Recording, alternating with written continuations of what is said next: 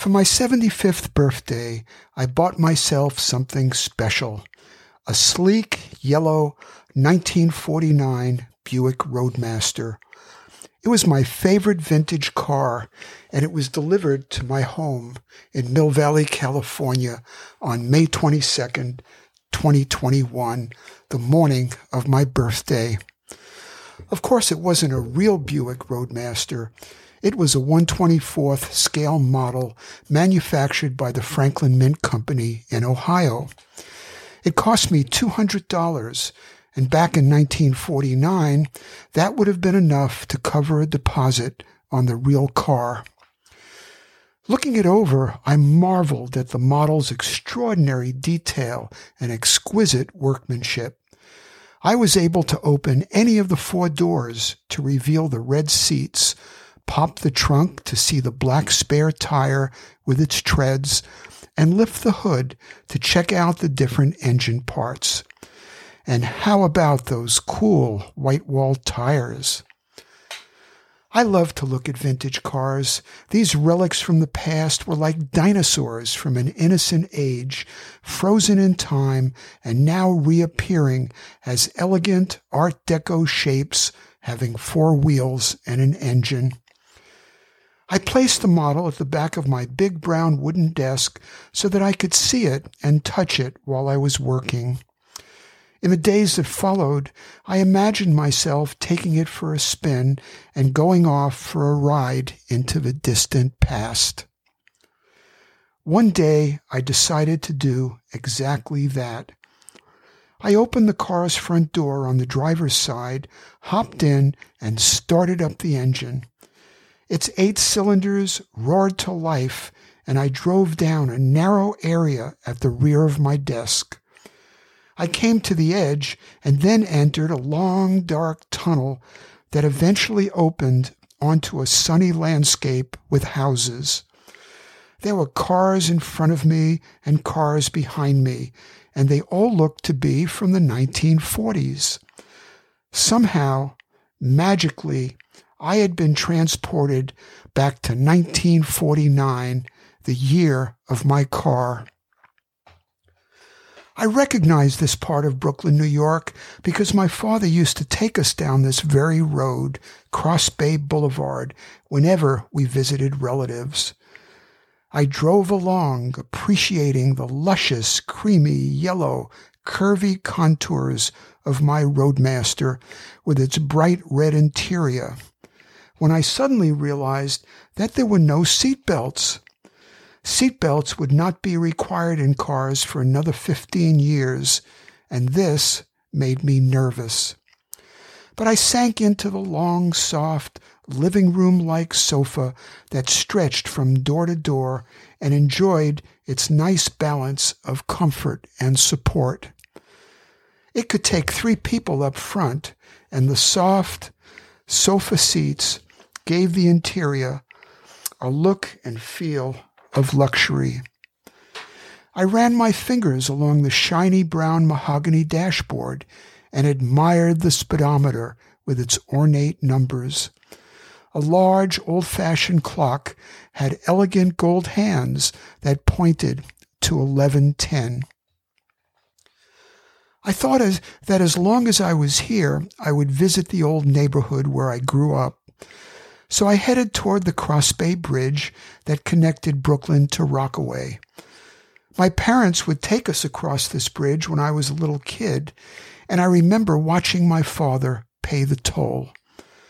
Right now, I needed some toll money and luckily found some coins in the ashtray on the dashboard. 4 small toll booths came into view, and I drove over to the one on the far right. 5 cents, please, said the gray-haired toll-taker in a Blue Bridge uniform. I handed him an old nickel, and he thanked me with a broad smile.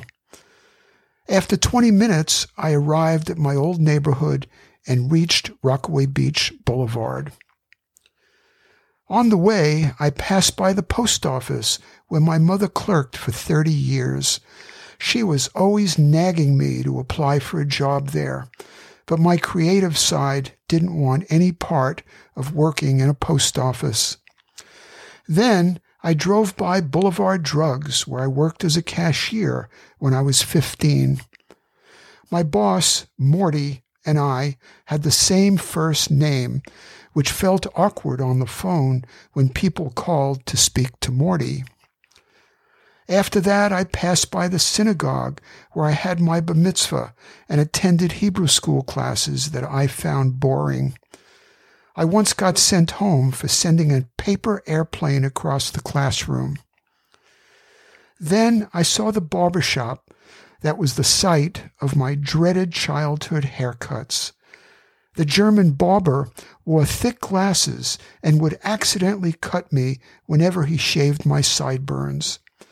His styptic pencil would stop the bleeding, and his lollipops would lessen the pain. There, on 67th Street, was the apartment building where I first lived as a kid. Over in the park nearby was my favorite tree that I loved to climb as a 5-year-old. I continued to PS 42, my public school, for 7 years. My twin sister Toby and I were in the very same class for all those years, and we just couldn't seem to get away from each other to have our own space. I drove by the 2-story gray house that we moved into when I was 6 years old. It seemed so big and imposing as a little kid, but now appeared shrunken, a shadow of its former self. I lived in that house on Elizabeth Avenue for 15 years, just around the corner from where my best friend Arnie lived. Arnie and I had such fun together over those years. Driving further, I went by the small corner Italian grocery where I used to buy my bubble gum and baseball cards. I loved their 5-cent pickles that was stored in a big brown barrel at the back of the store. I drove past the waters of Jamaica Bay where Arnie and I would rent a motorboat to go fishing on Saturday afternoons, and then headed to the beach with its boardwalk where I spent many happy summers. There was Jerry's knish stand, and I could smell those wonderful knishes heating on his grill. And down a bit further was the Penny Arcade with its many lively, noisy games.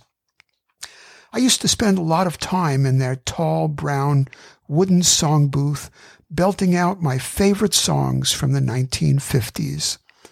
For a quarter, I could walk away with my voice on a 45 RPM record. Next door was the parking lot where I flew my 25-cent paper kites in the mild summer breezes. But now it was time to head back to California. I was having a craving for ice cream, and I decided to make one last stop at Mary's, a favorite candy store of my childhood. As I approached Mary's on Beach Channel Drive, I noticed Logren's Grocery, where my father used to buy tasty whitefish, lox, and onion rolls for our Sunday morning breakfasts. Mary's was a source for much of the ice cream, candy, and model airplane kits that I bought as a kid. Dropping in on Mary could be a high point to this visit to my old neighborhood. I parked, walked through the door, and there she was with her husband Larry. Affable Mary, with her curly brown hair and sweet, friendly face, was always so kind to me. She and Larry were busy helping some people with kids, and then it was my turn. I spent so much time here as a kid and was thinking that she might recognize me, but I had last seen her some 60 years earlier, and of course she would no longer know the face of this old man. "I'd like a vanilla fudge sugar cone with color sprinkles, please," I said. "You know, your store was my favorite hangout as a kid. I so loved your candy and ice cream." She looked up at me with no sign of recognition. "That's nice," she responded, and pulled off a brown cone from the tall stack behind her. I watched her lift the cover of the silver metal freezer built into her counter and dip her gray metal scoop into a huge bin of vanilla fudge ice cream. I felt an excited buzz as I watched her scoop it up for me. "One scoop or two?" she asked. "Two, please." She added the second scoop, turned the cone upside down to dip it into a flat dish of colored sprinkles, pulled it out, and handed it over to me. "That'll be 10 cents for the cone and its scoop, a penny for the second scoop, and a penny for the sprinkles. 12 cents total," she said. I didn't have my coins with me, so I pulled out my wallet and handed her a $10 bill. "Gee," she said, "I don't know if I can change such a large bill. Let me see." She walked over to her register and inspected my bill as she opened the drawer. My bill was different from the 1940s currency in that it didn't display the words "silver certificate," and I hoped she wouldn't notice that. She lifted her coin drawer, pulled several bills from below, came back, and handed me bills and change. "Funny-looking bill you gave me," she said. "It's some new-style money that's going to replace the old," I responded. She thanked me, and as I walked out the door, I spotted their familiar red charm and gumball machine in the corner. I once had a dream where all the charms and gumballs spilled out into my hands when I put in my penny and turned the knob. Walking out of Mary's, I took a bite from my cone and stopped in my tracks. It was delicious. The crunchy cone with its thick, smooth vanilla ice cream and sweet, rich, dark chocolate fudge topped with colorful sprinkles felt like a prize from some childhood fairyland. I finished it off in my car, savoring every bite, and resisted the urge to go back for more. While looking at my handful of change, I noticed a silver 1932 Washington quarter. I made a mental note to check my coin book back home to see how much it was worth in modern times. I started the engine, turned the car around, and headed back home to California, feeling nostalgic for the simplicity and innocence of the childhood I had left behind. The next few weeks were stressful at home in California. I was so tired of the pandemic-stricken 2020s with the lockdowns, restrictions, climate change worries, terrible violence, dissension, and raging inflation. I had a deep longing to return to more carefree and laid-back days. One afternoon, I went to my local Goodwill store, bought an old brown suitcase from the 1940s, came home, and packed up everything that I would need for an extended trip. Having decided to head back to more peaceful and innocent times, I threw the suitcase in the trunk of my Roadmaster, jumped into the front seat, and started up the engine. I drove down the narrow area of my desk, came to the edge, and passed through that long, dark tunnel again. It was the end of the day when I emerged from the tunnel, and the sun was just going down. I drove off into the glorious sunset of quieter and more welcoming times, leaving behind all the craziness of the present.